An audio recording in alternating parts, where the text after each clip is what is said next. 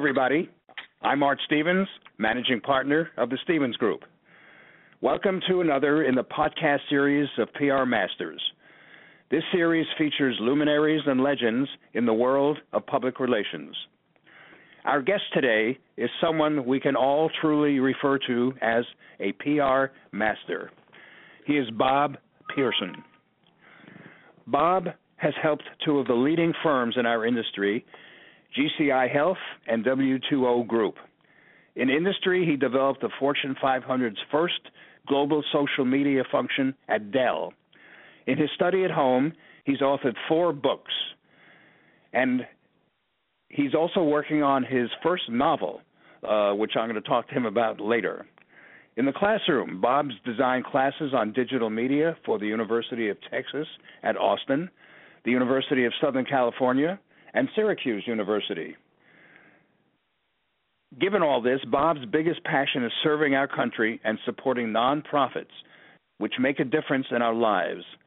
For the USA, he focuses on countering disinformation and battling extremism via digital techniques and teaching that he does across government. He's also serving on the Defense Science Board for the Department of Defense. And regarding nonprofits, Bob is CEO of the Medic Alert Foundation and vice chairman of Vetted.org, a nonprofit focused on transitioning veteran leaders from the battlefield to the boardroom. There's more, but that's enough. His favorite thing, though, is to spend time at home with his wife, Donna, their dog, Brooklyn, and see their new grandson, Fulton.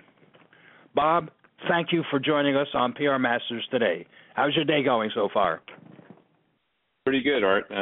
Thank you for having me. And it's a day where I'm just writing and catching up on a lot of stuff like that. Great. So I've got a series of questions I wanted to ask you, because you are truly a guru and thinker in our industry, and I'd like some folks out there to know a little more about you. Many do, of course, but there's more to tell. So your career, Bob, has spanned many industries. You've been an agency president. You've been a corporate communications officer. You're an author. You're a teacher and a public servant. You remain an advisor to W2O, but you're pursuing other opportunities. Could you share with our listeners what you're currently doing? Sure. Art, you did a great job giving an overview before of some of the things I'm doing, but really the theme is I'm always focused on what's next. And so what I've learned over the years is your career is almost something that happens as a result of how you actually treat, how you learn. So what I do is I spend a tremendous amount of time reading in terms of, in this case, what's happening with how we counter disinformation or what's happening with artificial intelligence or things like that. I spend a lot of time learning about our world, what's happening in China, Russia, other places, Europe, what's next there. And I'm basically going deep in terms of media software, things that could disrupt our industry in a positive way to help us tell a story more effectively, or how to help communicators do paid media more effectively, or how to take blockchain and create better visual content in the future. So that's what I'm always doing, is thinking through what's next, how do I learn, and then out of that comes these cool opportunities that you mentioned before. So your most recent career situation has been obviously with W2O, a company that has grown to more than $200 million in net fee revenues. Truly an asterisk in the industry because of its dramatic growth. You've played an integral role in that. What do you feel has been your greatest contributions to W2O's growth? And how would you characterize, what that company is doing today, essentially based on what your contributions to it have been? Yeah, I think one of the things where I was lucky on is that in teaming up with Jim Weiss and Jen Gottlieb, Jim does a great job in managing the firms, as does Jen, and they're very focused on client service and really do a phenomenal job. Where I was always focused was on how we're innovating. And what Jim and I talked about back in 2009 was how could we use data and create a generation of analytics models that didn't exist. And so that's where I really focused my time was how do we build, no one talked about algorithms back in 2009. And we were building algorithms to say, how do you actually know who's influential? How do you know what content matters? How do you know what language matters? How do you know what channels actually are most important? What time of day should you put stuff out? And in doing that, we ended up building a team of about 120 people focused on analytics and data science and how to put all this together. And when you do that, that actually makes everyone smarter. It makes clients smarter. It makes the agency team smarter, and it makes the campaigns you do more precise. So that certainly played a key role in how W2O was able to grow. But you have to have, as you know, Art, from being in this business a long time, you have to have very talented people who know how to take all that stuff and turn it into campaigns that are meaningful. And I think we, that cocktail of working with Jim and Jen, and then Andrea Johnston, who you just interviewed, and other folks, made a big difference. For some of our lay listeners, the word analytics is relatively new to their lexicon. Mm-hmm. Certainly is relatively new to mine as well. But apparently the concept and usage of analytics has really changed the landscape in what public relations and call it marketing communications in general is able to provide corporate clients.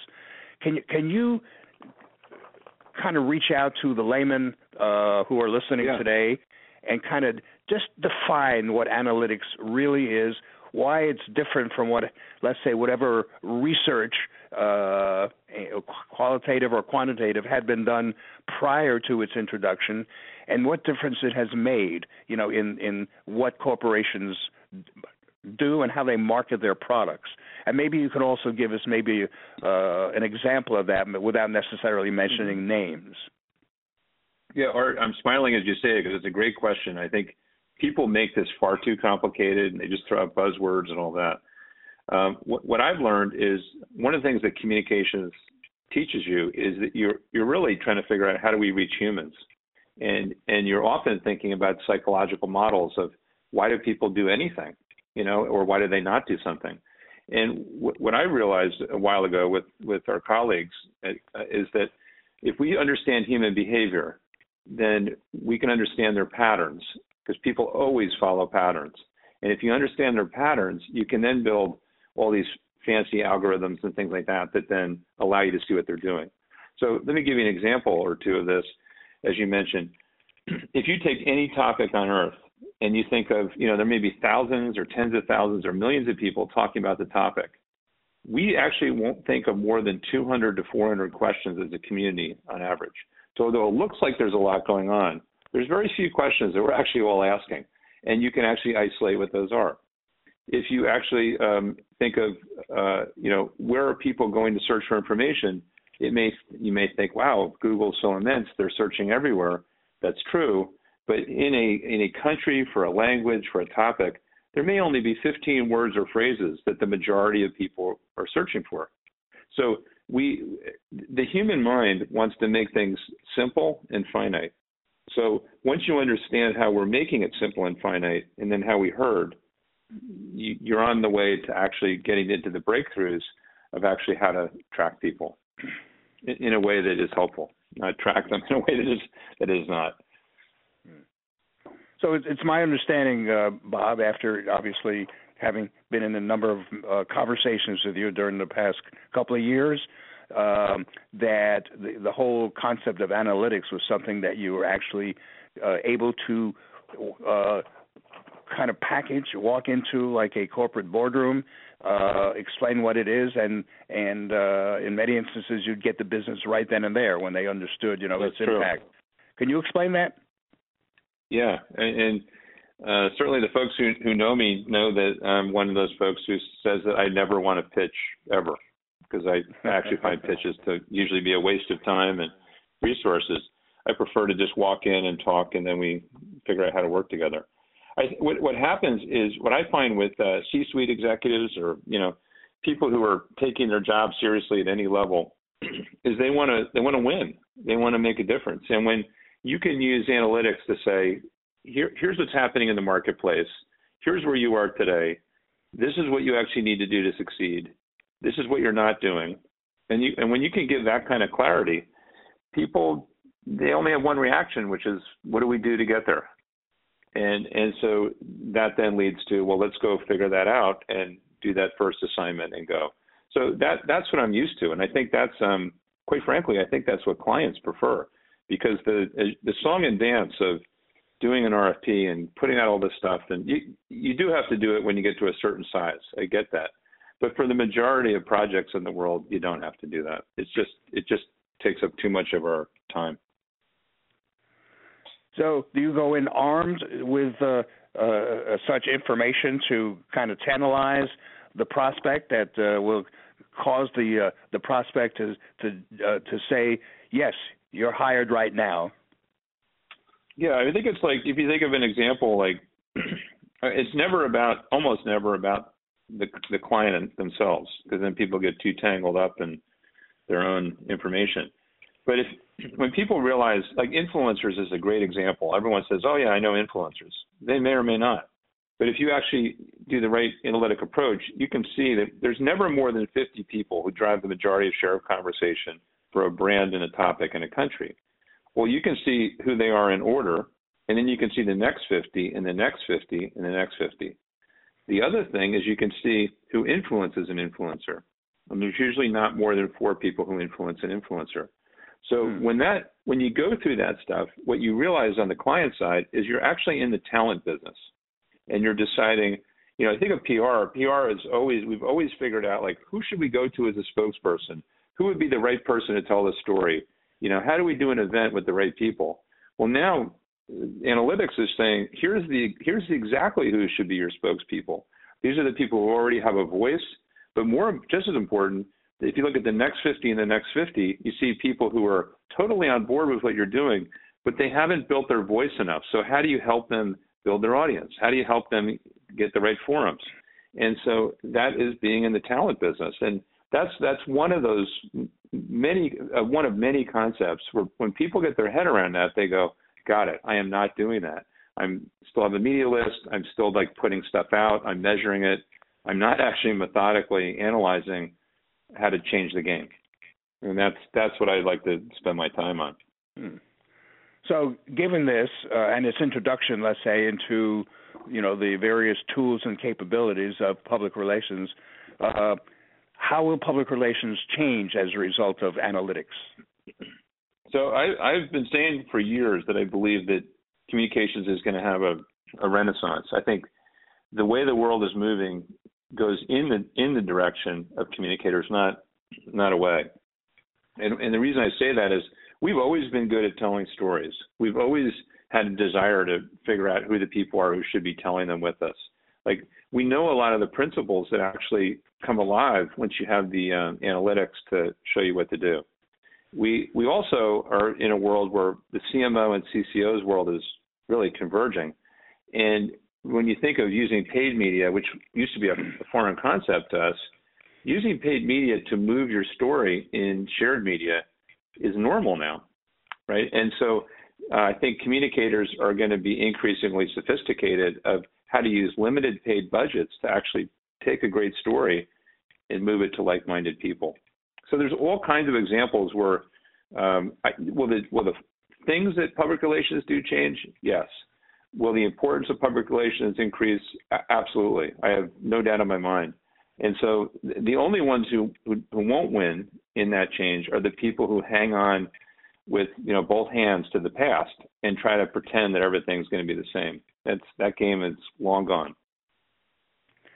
So given this and given the fact that the word analytics has become something like a buzzword, what other buzzwords can, let's say, the public relations industry expect? What do you see as future buzzwords and or more specifically future capabilities that are not being used today?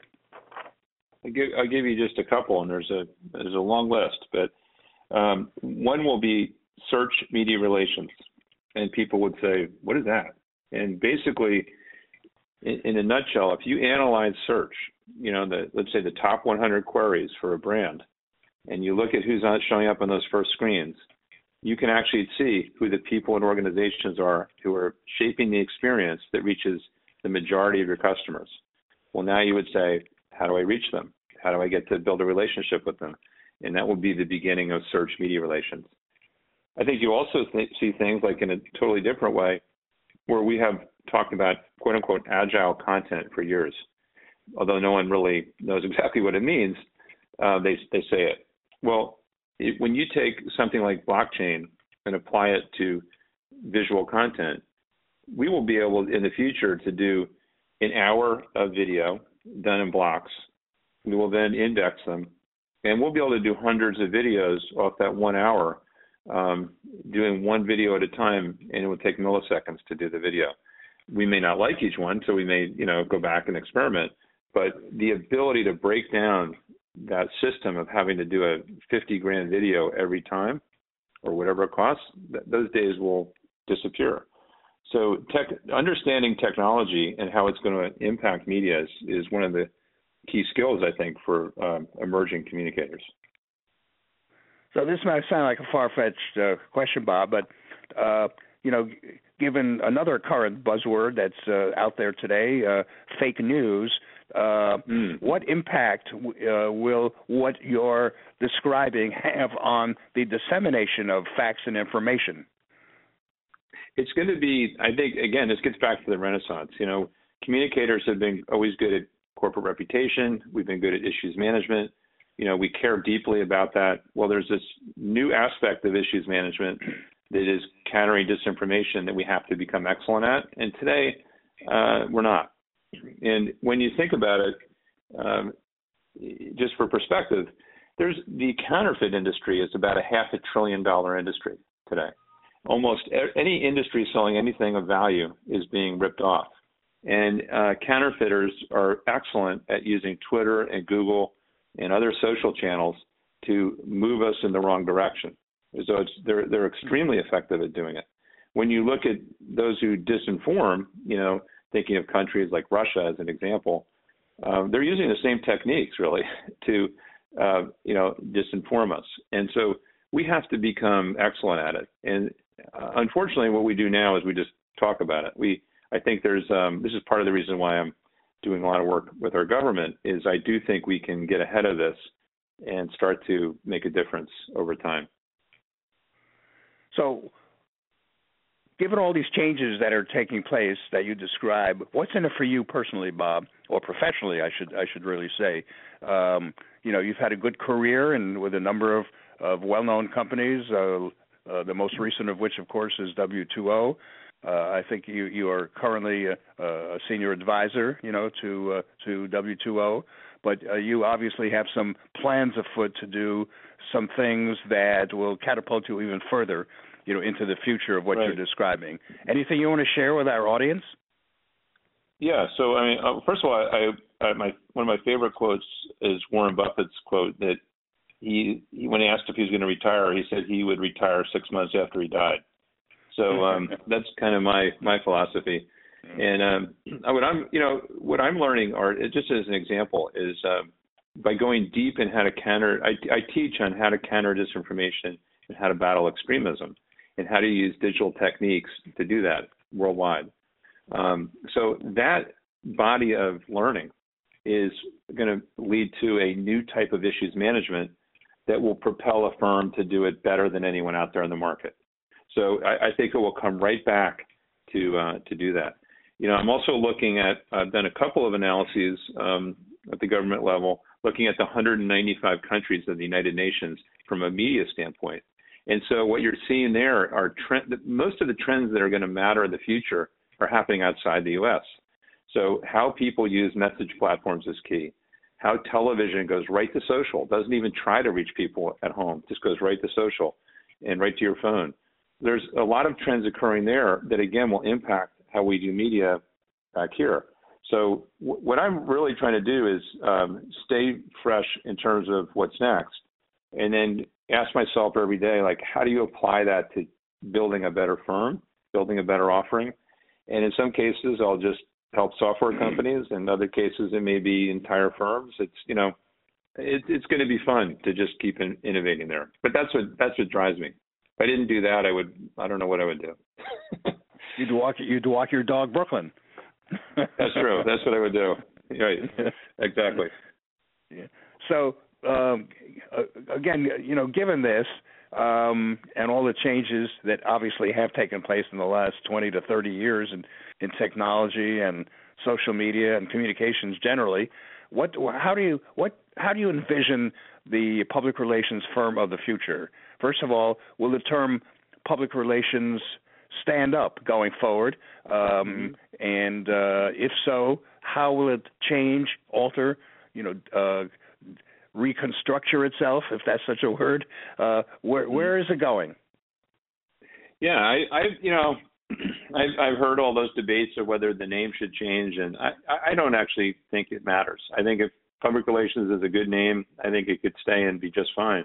What matters is underneath public relations, what responsibilities get added. So future communicators will be good at search. They're going to understand how search works.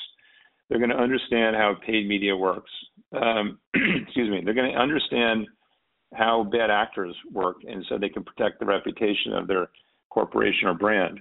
They're going to be adding in, I think, technical skills and then skills of knowledge that are going to transform the function over time, and that's what matters. So I don't see marketing doing that as much. They will definitely focus on the advertising part of this, but they're not going to focus on the reputation and the issues management and the in the earned part of search like a communicator would. So we have so many opportunities to redefine the responsibilities. That's really the key.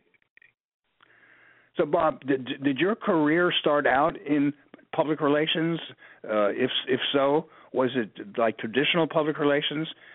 Which obviously leads to the next question is, a lot of people who are in public relations, like myself, tend to stay in the same trajectory, even though we embrace, new discoveries and technology and what have you, but we're sort of followers rather than leaders. You become a leader. So my question is, if you started in traditional public relations, how did you evolve, into the mindset of where you are now, and what skills did you have to develop along the way? Well, I've gotten great advice from a range of mentors over the years that centered on ultimately anything you do, build new skills and build new experiences. And whether that was like Bill Heyman, who's been a mentor forever to me, or it was Dick Loynd, who was an initial mentor to me, who was CEO of Converse at the time, always would focus on that kind of a topic. And so I did start out in PR at Carl Bayer & Associates, which you know, and probably few people remember now, but it was acquired by Hill & Knowlton. It was the number 3 firm at the time. But early in my career, I went into the field sales. I went to Ciba-Geigy, and then I went into field sales for a couple of years because I wanted to learn how do you sell, how do you build one-on-one relationships really well, how do you manage other people who sell, and that was better than getting an MBA, which I also did get, but that was so instructive to me for the rest of my life. And then I had the opportunity to work to launch Voltaren and work with Mickey Mantle for a couple of years. And we went from the 14th entry in the market to the number 2 product within 6 months. And that early in my career showed me how if you get it right on a story, it just changes everything. And so you realize, like, that's what I want to do forever, whether it's with, not with a celebrity every time, but just how do you make that much impact? So to me, I was lucky to have a combination of things that just made me think, okay, every place I'm in, can I change things? And, that's like when I went to Dell, yes, it was to go do communications, but Michael really said, hey, like, we're not doing well with our customers here. We got to fix this, focus on this. And that led to creating the first social media function globally for a Fortune 500 company. We didn't say those words when we started. We just knew, how do we reach our customers online? How do we do this really well? And then out of that, morph this. It ended up being a 42-person department at the time. Wow. So I've always tried to look at, like, how do you make a difference, and how do you keep learning? And what skill sets do you feel you needed to develop going along? I mean, you obviously had to you worked for a technology company, obviously Dell. Yeah. Did you have to become more knowledgeable and proficient in the world of technology? Did you need to know more than the average public relations practitioner because of the position you held at Dell? No, it's a great point. And if I even take a step back from there, Art, I mean, I think, when I talk to young professionals, you have to, you should learn the skills of sales, because we're always selling. We're selling concepts. We're selling in a presentation. We're selling in a meeting. Sales is something that people shouldn't be afraid of it. They should embrace it. I think the business side of things, whether you get an MBA or not, you have to understand how accounting works and how finance works in general. And that helps you. And then I think if you have that kind of mentality, if you get into the tech industry, I mean, there's people there that were unbelievable tech experts at Dell. But, for me, I had to learn how does storage work? What's the importance of a server? Where are things going in terms of the next PC? And you get into a mindset of how to absorb any industry by doing that. So you could just say, okay, learn, CPG, or learn, another industry works, and you have that ability to just break it down because you've done it enough times. So that's what I always get worried when people stay in the same place doing the same thing. Even if they're moving up in title and money, they're not stretching themselves. And so that there's a cost to that, which, some people were like, I'm good with that. That's fine. But if you're not, you got to get out of your comfort zone continually throughout your career. So, the media becomes the messenger or the message, really, and public relations has always been, regarded as the messenger. So, with the continuing advent of technological improvement and advancement, and the relationship currently between, let's say traditional media, print and broadcast, along with new media, social media, online, and what have you, what do you foresee as the ongoing relationship between traditional media and new media? That's an interesting one.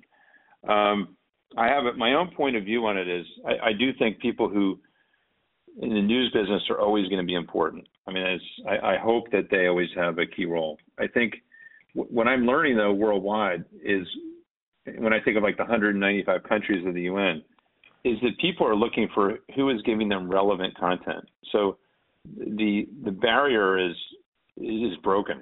I mean, most countries, people don't really care who they're getting content from in terms of their credentials. They care that what they're giving them is truthful, and at least in their mind is truthful and helpful. And so I think we got to be open to a media business that changes even more dramatically than we can imagine it today. If you think about it, there's, a couple billion people that are in messaging platforms today. How are they learning? There's nearly 3 billion people who game on a regular basis around the world. How are they learning?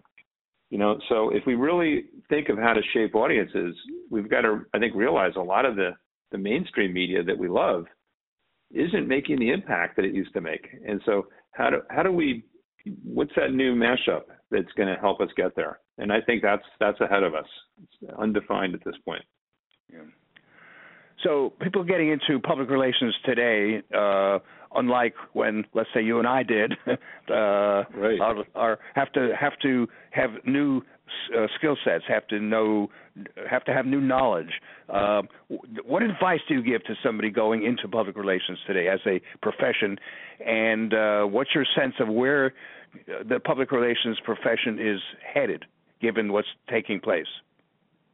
So I would say, think of yourself as someone who has to understand communications, who has to understand marketing, and who has to understand technology/business. And if you focus on those three, I think there will be another, if you think of folks who are in their 20s and 30s now, there's going to be a new generation of CEOs that will come out of that. Because, you know, you think of, and I don't mean CEOs of PR firms. I think CEOs of companies. Because I do think that, you know, historically, a PR person would never be CEO of a company. But as you put together these skill sets, I mean, there's plenty of CMOs and other folks who have risen up to the top. And I think you're going to see a generation of people do that. But you can't just be good at communications, and you can't just be good at marketing, and you can't just be good at, you know, understanding tech. You have to put the three together if you really want to be the leader in the future. So how did W2O go from 0 to 200 million? Well, I think certainly a lot of great people doing excellent work. I think, you know, the underlying premise was always we're going to be an analytics-driven firm. So in other words, not only do we do analytics with almost all clients, but those insights drive creative, the insights drive PR, the insights drive everything we do.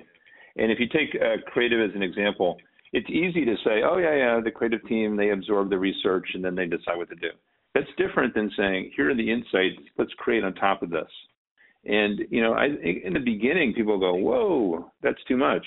But as people get into it, they realize that it actually makes things more precise and more effective. So a W2O, is it a communications firm? Is it a marketing firm? Is it a digital firm? The answer is yes. It's all of that. And so by not being defined by one area, you know, and focusing on it being analytics driven, basically the folks who lead the account side were able to blossom like never before in terms of type of client and size of client. Do you think, you know, this may be a sensitive question, Bob, but I'll ask it anyway. It seems that with the success of W2O and the role you played in it, that it's become, you know, more of the prototype today of what the PR or marketing communications or integrated communications firm should look like. Obviously, it's attracted many clients to go from 0 to 200 million in 60 seconds. What do you think that other agencies are looking at W2O and what it's done? Is anybody, without naming names, but do you think other firms are beginning to understand, you know, what the marketplace requires now, and are catching up, doing some of the same things? The honest answer is I don't think. I know that there's a lot of folks looking at what W2O is doing, and I think that's good. I mean, I always think, like, as long as you're always innovating at the core, you're going to always create edges in the market for your clients. Because as you know, in this business, the only thing that matters is, are you providing an edge in the marketplace for your client that allows them to achieve their goals, yes or no? And so if you're innovating slightly faster than the rest of the gang, you keep that edge forever. If anyone, and I don't mean W2O, but if any firm ever gets complacent, then, you know, things change. And I think there's just as many firms out there that kind of wake up and go, oh, shoot, we're going to have to change our model. And, you know, it's hard to, you can't just, you know, acquire 2 data scientists and then say, now we're ready to go. It's a significant change that takes many years to get right. But once you have it, it's a matter of, can you keep it? No different than being a great athlete, right? You hit 40 home runs one year, and then you don't do anything over in the off season. Well, you're probably not going to start out that well. But the great athletes are always thinking that they're not doing enough, always concerned that they're not practicing enough. You know, it's a mindset. And I do believe W2O has that mindset. I do believe a lot of other firms do too. And I think it's going to be fun to see the industry. My hope is the industry embraces all of it, and we actually grow the industry dramatically, which we deserve to do. So, Bob, as you know, I'm in having owned a PR agency myself at one point, and now engaged in the world of mergers and acquisitions, and obviously working with many agencies around the country, around the world, buyers as well as sellers. I noted that W2O had made arrangements, to work with private equity organizations. And obviously, these private equity organizations felt that W2O, was a pioneer in what it was doing, and I guess, your role in it was exemplary. What do you think the role of private equity will be in PR agency structure going forward, and what do you see as the role of mergers and acquisitions? I think private equity plays an extremely important role in the future of communications. I think, when I think of, it's kind of like when a client looks at an agency, they think of people, not the firm necessarily. I look at private equity firms and think, who are the people out there who are great partners and really know how to advise and build a firm, and also know when to, quite frankly, lay off and let the firm continue to go. I think, with Mountain Gate Capital, who was the original investor in W2O, that's exactly what they did. They provided great guidance when it was important to do so. They helped us make a couple of key acquisitions. They helped add some discipline that we needed. I thought they did a phenomenal job, and they deserve to be rewarded for that. And that's the key, is I think, look at what do you want, And so if firms want to grow and build, PE firms are a great place to go. And that is, different than just getting someone who's giving you cash and then going to watch you. And there's no cash after that to acquire. And when you think about rapid change, Art, you have to think of roll-ups. You have to think, maybe we're not going to do this in 20 years. We're going to try to do this in 3 to 5 years. And that fits into the PE mindset. So I've become a even bigger believer by being part of it. Good. That maybe I have a future after all. So a few questions about yourself, Bob, before we wrap up, okay? First of all, what do you consider your working style to be, and how has it changed over the years?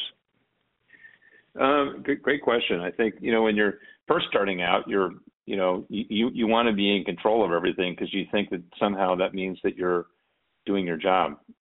What I've learned, though, over the years is the less in control I am, the better. So in other words, what that means is I'm always looking at who's talented that I can work with, how do I help them be successful, and how do I unlock them?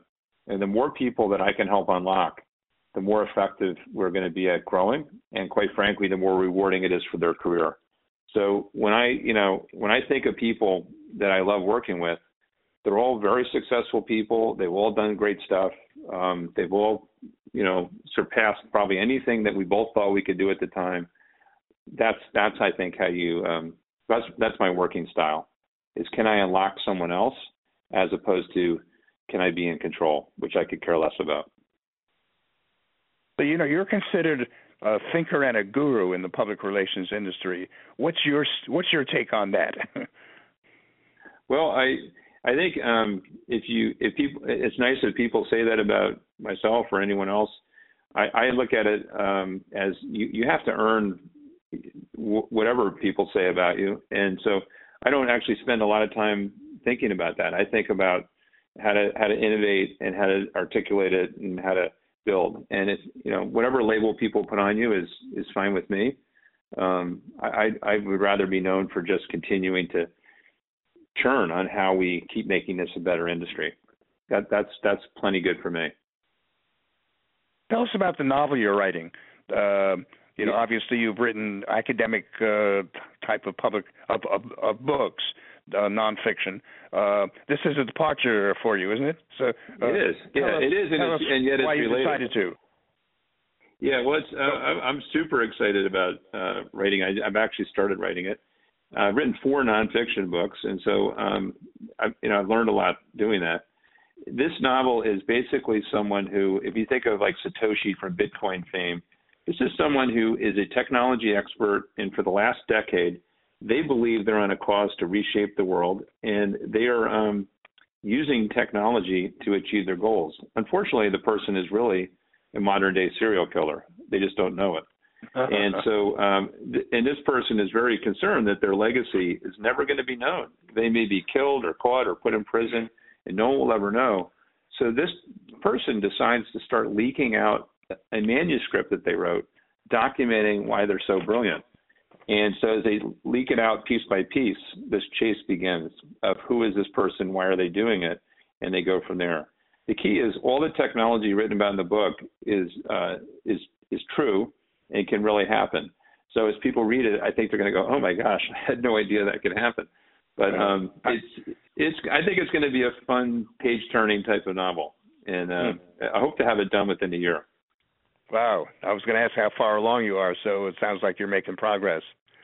Would you consider this a hobby of yours, if so, or if not, what are your hobbies? Yeah, and I probably have two really big hobbies. One is writing, and I love writing, and then the other would be music. And although I don't play any instruments, I consume a ton of music. So I probably see, 25 or 30 concerts a year. And, the next one I'm going to see is a Killer Queen this weekend, and then I'm going to see Chicago, and then I'm going to see Alice in Chains. So I don't focus on just one type. I just like watching great musicians play. It's just, and my wife does too. So as do my two daughters, Brittany and Nicole. So it's become kind of a family thing. So if I were Barbara Walters giving her long-time celebrity interviews in her prime, I would probably ask you now, if you were a tree, what type of tree would you be? But I won't ask that, Bob, okay? I'll bypass that question. Thank you. I'll ask the following question as our final question. How do you want to be remembered? I want to be, that's a great question. I want to be remembered by the people that I've helped that have gone on to do amazing things.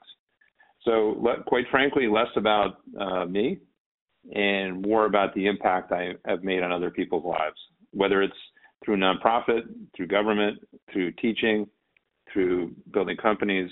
That's my measure. And that's actually what I think about on a regular basis. Bob Pearson, thank you. Thank you very much for joining us today.